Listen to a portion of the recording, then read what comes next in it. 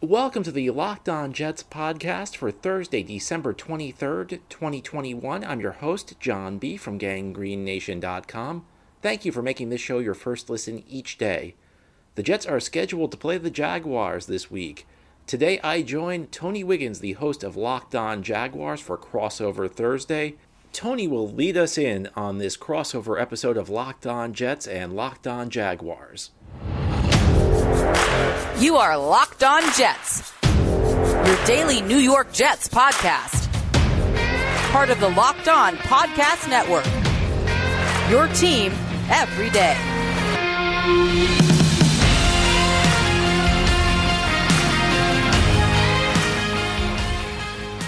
All right, it's Tony Wiggins here with John Butchko. Tony Wiggins from Locked On Jaguars, John Butchko of Locked On Jets. And we thank you for being here with us today and making us your first listen, because you know we are free on all platforms, and that's what we do. What we might not be doing is watching the game Sunday. And I wanted to get John's information and welcome him in. John, thank you for joining us. Tell us, man, you guys having COVID-19 protocol issues. What's going on with the Jets?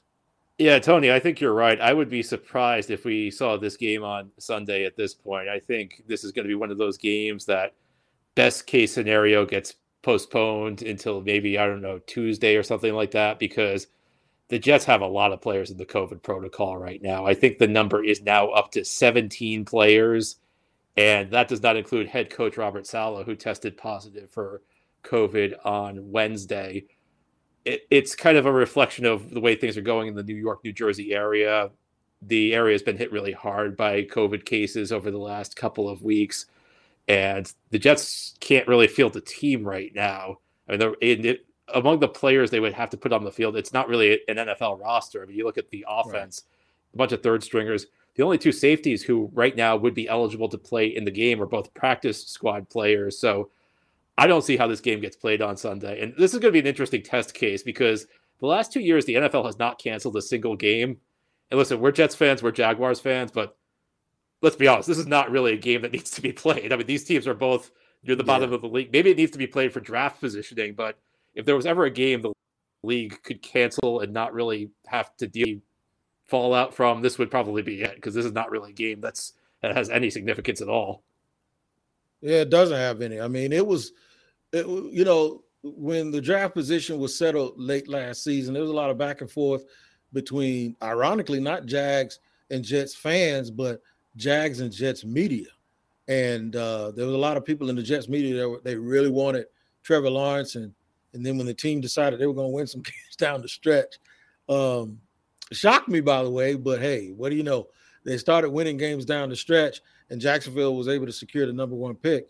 There was just this media blitz to just obliterate Jacksonville as a city, which I've tried to tell people for years.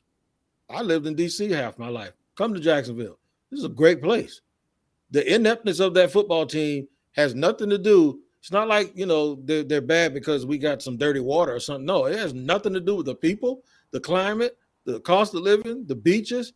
Hell, just the other day it was 84 degrees in the middle of December. So it's not that. It's just that if you take what's been going on here, John, and put it in New York City, D.C., Chicago, Boston, it doesn't matter. They would be awful. So this game was really built as we got a guy that's better anyway with Zach Wilson and Trevor Lawrence. We'll talk about that a little bit. But that's all these teams had to play for, the bragging rights of who's better. And now we see it's still probably the bragging rights of who's worse. Yeah, I think it's been a disappointing season so far for the Jets. I'm sure Jaguars fans feel the same way. Maybe the disappointments are a little bit different. Maybe the pathways they took are a little different. But let me say this, Tony. I was not one of those people obliterating Jacksonville. I've heard wonderful things. I've never been there myself, but it's certainly a place I would love to visit. I've heard it's just a great city, great people. So I want to make it clear to anybody listening to this episode, you should not be upset with me, because I was not saying any of those things. Right. No, John, you good, JB. You're out the cop, no please, man. We straight on this end. All the Locked On guys are pretty good. But yeah, there's just this misconception. So it was really fun while it lasted. Guys are I think one New York guy called Jacksonville a horrible place. He got every picture posted to his account of every sunset at the beach, every palm tree, and they were just mocking them, saying, yeah, this is a real, real terrible place here. So, no, it was fun, and I think people were sort of looking forward to the fun, but we got mired, no pun intended, into some crazy stuff. So what we're going to do for the people here, we're going to come back, and the first thing, I'm going to pull a little switch on you because I said I wanted to talk about these quarterbacks first. I want to talk about the coaches since I just segued into Meyer. So what I'm going to do is we're going to talk about Urban Meyer and Robert Saleh. Urban Meyer is no longer the coach here. Robert Saleh outlasted him, and talk about the differences in the way that these two coaches have been perceived and what the actual problem is with Robert Saleh and why people are so on him. Is it just wins and losses? We'll do all of that starting in segment number 2 here on a crossover between the Jets and the Jaguars in just a second. Well, Tony, I'm sure you don't play fantasy sports to lose. I know I don't, because winning feels so much better. But traditional fantasy sports are a long-term losing proposition because you never know who or what you're up against. And Stat Hero is the first of its kind daily fantasy sports platform where it's you versus the house in head-to-head fantasy matchups, winner take all. And here's the crazy part. Stat Hero shows you their lineups before you play, and you handpick the team you want to face one-on-one.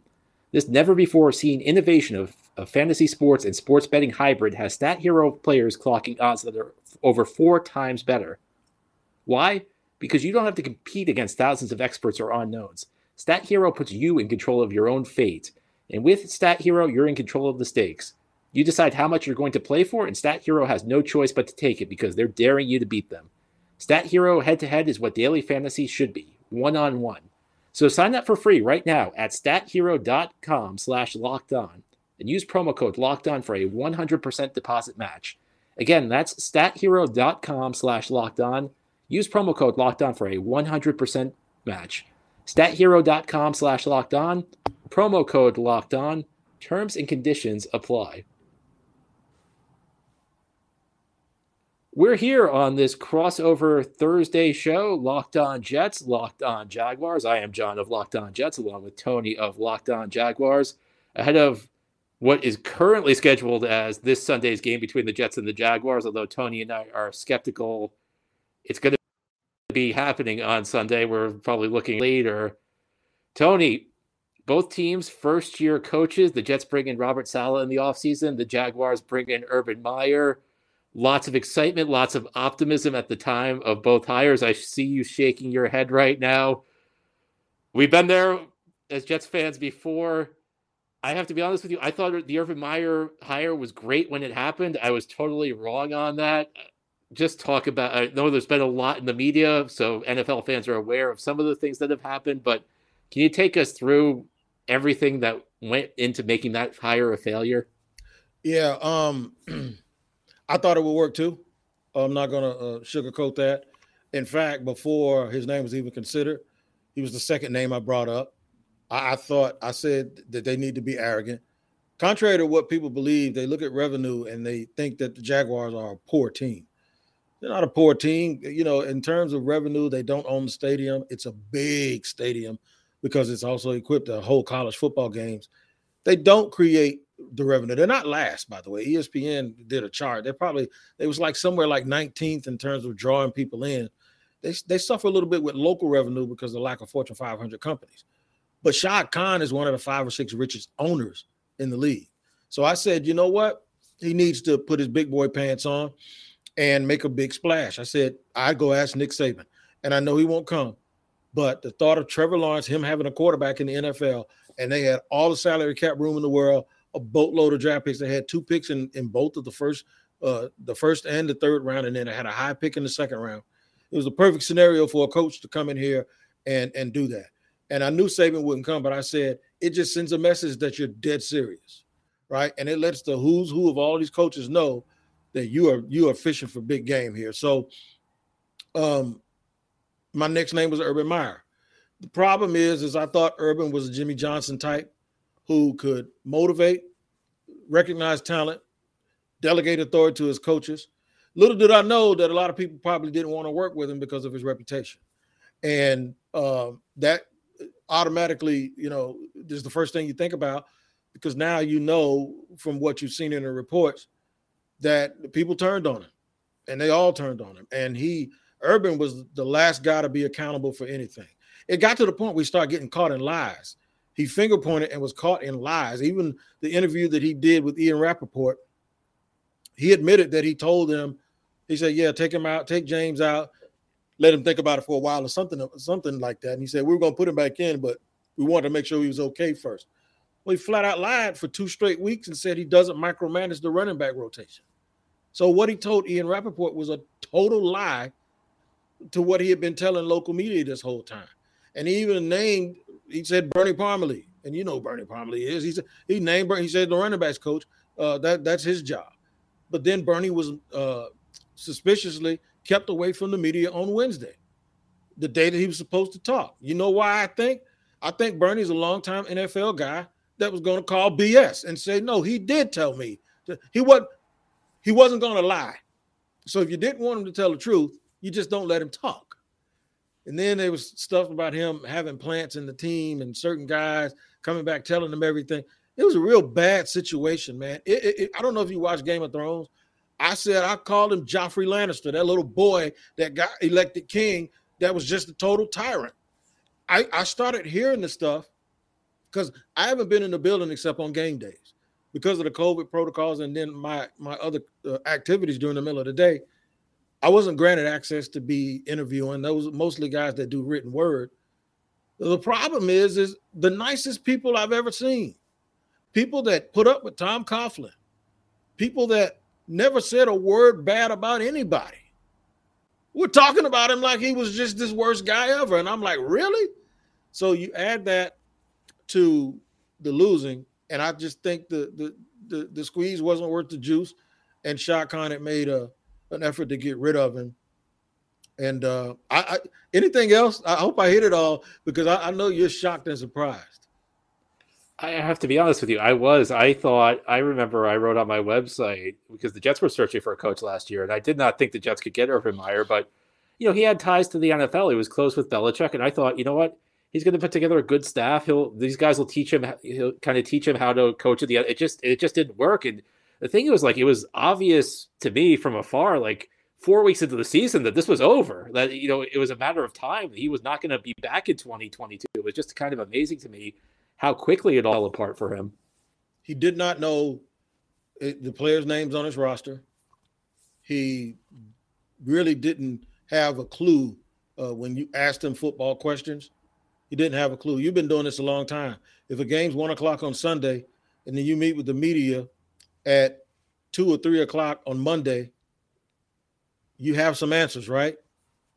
No, he said we haven't gone over that yet. We haven't watched it. There was literally no reason for him to come to a press conference on Monday afternoon, 36 hours after the game was over, because he says we haven't reviewed it yet.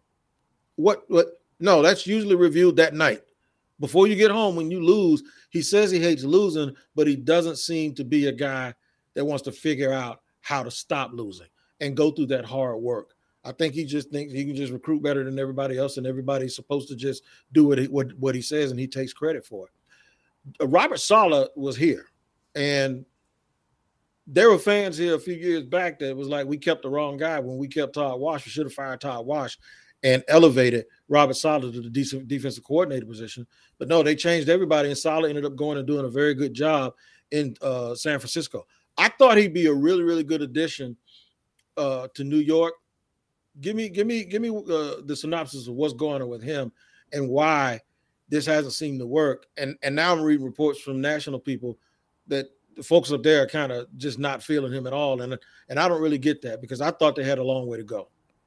Yeah, I did too. And let me tell you something, Tony. I'll tell you what you're about to, because the Jets went through this a year ago.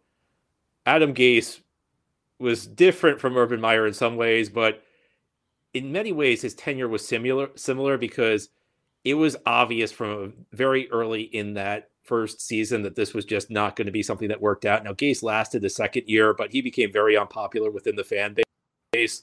So they could have won last year, and it would have been met with approval from the Jets fan base. Everybody would have been excited just because that coach was not Adam Gase. And I have a feeling that the Jaguar fan base is going to be excited just because you're going to hire somebody who's not Urban Meyer, and that guy will have a lot of approval early on by virtue of just not being Urban Meyer.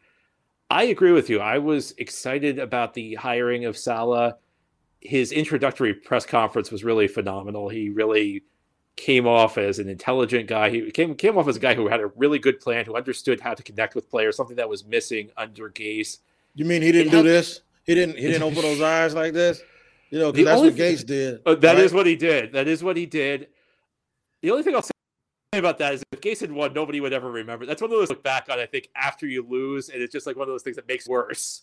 But I think that Saleh, it's been a disappointing year, but in a different way than Urban Meyer. I don't think it's been as obvious the issues that have been there with Saleh, and I don't think that you've seen the same state of internal turmoil within the Jets that you saw last year under Gase or the Jaguars have experienced with Urban Meyer. And I think part of it's due to the Jets have gone very inexperienced, almost across the board. The youngest roster in the NFL. They don't have a lot of veteran leadership on the field. A young coaching staff, a very inexperienced coaching staff. I was surprised that Saleh did not bring in a few more seasoned assistants to round out his staff. I was surprised he did not bring in a former head coach in the NFL to kind of walk him through things. And it's been a struggle, and I think there have been lots of growing pains. You look at this defense. Now, he was very clear when he was hired that he was not going to micromanage the defense, that he wanted to oversee both sides of the ball, which was music to the ears of many Jets fans, because the Jets fans in recent years have had a lot of coaches who have only focused on their side of the ball. Gase was only focused on offense. Todd Bowles was a defense guy. Some Ryan was a defense guy. So Jets fans were very excited to hear about this. He brought in a friend of his, Jeff Ulbrich. It hasn't been good. And again, some of this goes back to youth. Some of it goes back to this is not a talented roster that they're still building out, but they play a very simplistic scheme on defense. You'll see lots of cover 3. You'll see lots of cover 4. Very soft. Yeah. They leave the flats open a lot. Not that hard to discern. Now, the advantage to this is supposed to be that your players are supposed to know where to go at every situation because everything is so simple, but lots of breakdowns in coverage. And I think the biggest issue for this defense is that they aren't doing the things that they set out to do. Every scheme has its strengths and its weaknesses. The strength of the Jets' defensive scheme is supposed to be that they're supposed to limit the big plays, and they haven't done that at all this year. They're supposed to be able to stop the run by engaging in extra safety. They've been horrible against the run. So when you can't even do the things you're supposed to do, that's where you have a big problem, because every scheme has its weaknesses, but schemes are supposed to have their strengths. You look at the offensive side of the ball, some of the issues have been with Zach Wilson. You have a very young coordinator in Mike LaFleur, who I think has gotten better as the season's gone on. I think as the games have progressed, he was very heavily criticized in the early part of the season. He made a rather publicized move going from the field to the booth on game days, and since then the offense has performed. Now, whether that's the reason, I can't tell you, but the perception is that's the reason. So things have gotten a little bit better on the offense, but you look at this Jets team. I think one of the bigger issues is that the last couple of weeks they've had probably what's been the soft part of the schedule, and their only win has been against Houston. They've lost a number of games. They've looked terrible in a number of games. I think Saleh hasn't had the issues Urban Meyer's had. I don't think it's obvious that this is destined for failure the way maybe Urban Meyer's tenure with Jacksonville was from an early point. But I think the most glaring issue for Saleh right now is that the team has not gotten better as the season's progressed. And there have been some injuries they've dealt with, but I think it was fair to expect more. I don't think many people will be a playoff team, a team with a winning record, but if you told me before the beginning of the season they'd have 3 wins heading into this Jacksonville game, I think every Jets fan would be disappointed. So real quick, before we get to segment 3, you think Robert Saleh's safe, and what about Joe Douglas?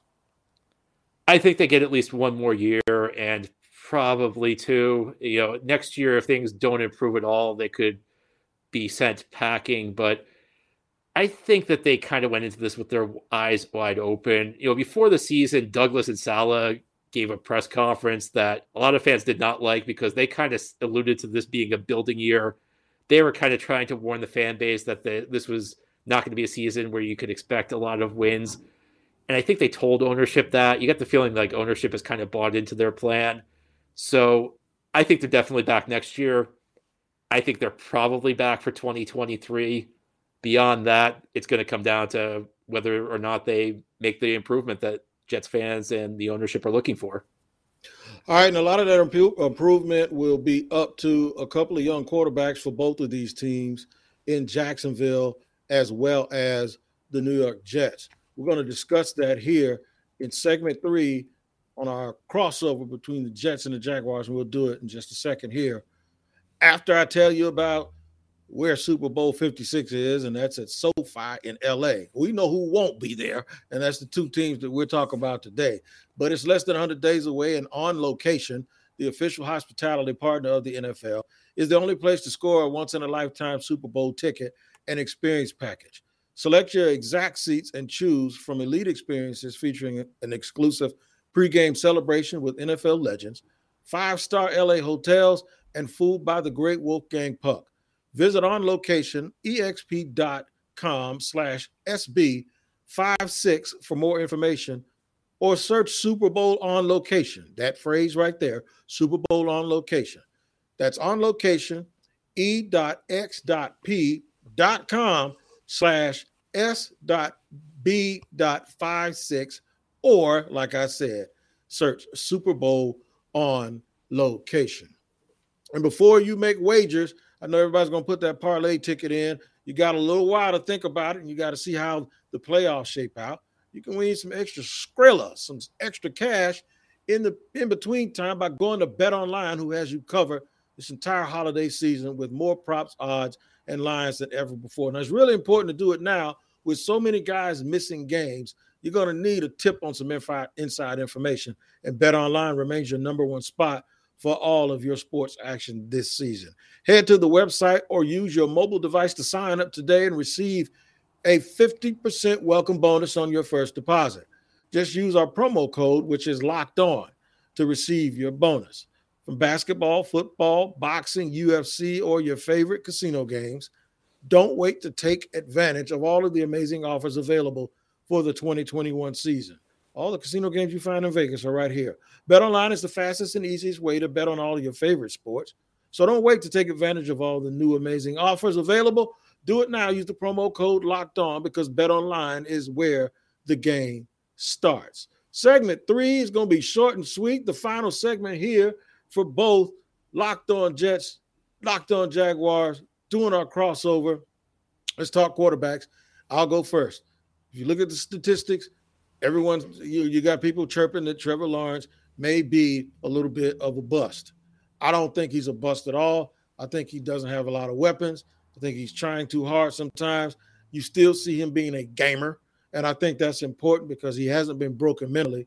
But I do think the dysfunction of Urban Meyer and the coaching staff not being on the same page has hindered him, and if it kept going that way, he was going to be ruined. Still has a big arm, will still show you why he was considered a generational talent with some of his throws. He just needs to be cultivated better. He needs to be put in a better situation. But he does have some mechanical issues. He does have some bad habits that he sort of needs to work out. But it's sort of, when you watch him play, it's the sign of dysfunction. And you can see the dysfunction in his game, and you can see that he hasn't been properly micromanaged by a capable coaching staff. So that's what the Jaguars are doing, man. They're looking forward to next year. You're hearing names like Byron Leftwich, Eric Bieniemy. You're also hearing the name of Doug Peterson floated around. Guys that can communicate well, build a staff of offense that'll really, really help them. So that's from the horse's mouth. That's what's going on with Trevor Lawrence. Don't believe everything you hear. It's not as bad. I want you to tell me about Zach. How's Zach Wilson doing, especially since he's come back from his injury? You know, when I speak with Jets fans, I think there are kind of two camps. There's one that says he's struggling, but you expect rookies to struggle. There's another that says he's a total bust. I don't know that I fall into either of these camps. I'm kind of somewhere in between. Is he a bust after one season? I don't think there's a single quarterback you can say you give up on after one season completely. Are his struggles nothing to worry about? I don't know that I can say that, because you look at the relevant statistical comparisons to what Zach Wilson's done as a rookie, they're alarming. I looked at this a few weeks back. I talked about it on Locked On Jets. there's one good quarterback who's gotten off to a similar statistical start to Zach Wilson, and that's Matthew Stafford. But other quarterbacks who have posted similar numbers to what Zach's done this season are among the worst quarterback busts in the last 20, 25 years. And it goes beyond numbers, though. I think you look at his game, there's rookie struggles, and then there are struggles that are more alarming, struggles that go down to the basic elements of quarterback play. Now, I got to be honest, I haven't watched Trevor Lawrence as much as I watched Zach, but when I've seen Trevor Lawrence play, I've seen a lot of struggles that I'd say are rookie struggles or things that he'll learn, that he'll grow out of. Zach Wilson has issues with the basic elements of quarterback play right now. I mean, he's struggling on short passes. I mean, alarming inaccuracy on short passes. He gets confused by a lot of basic reads. His footwork is kind of a mess right now.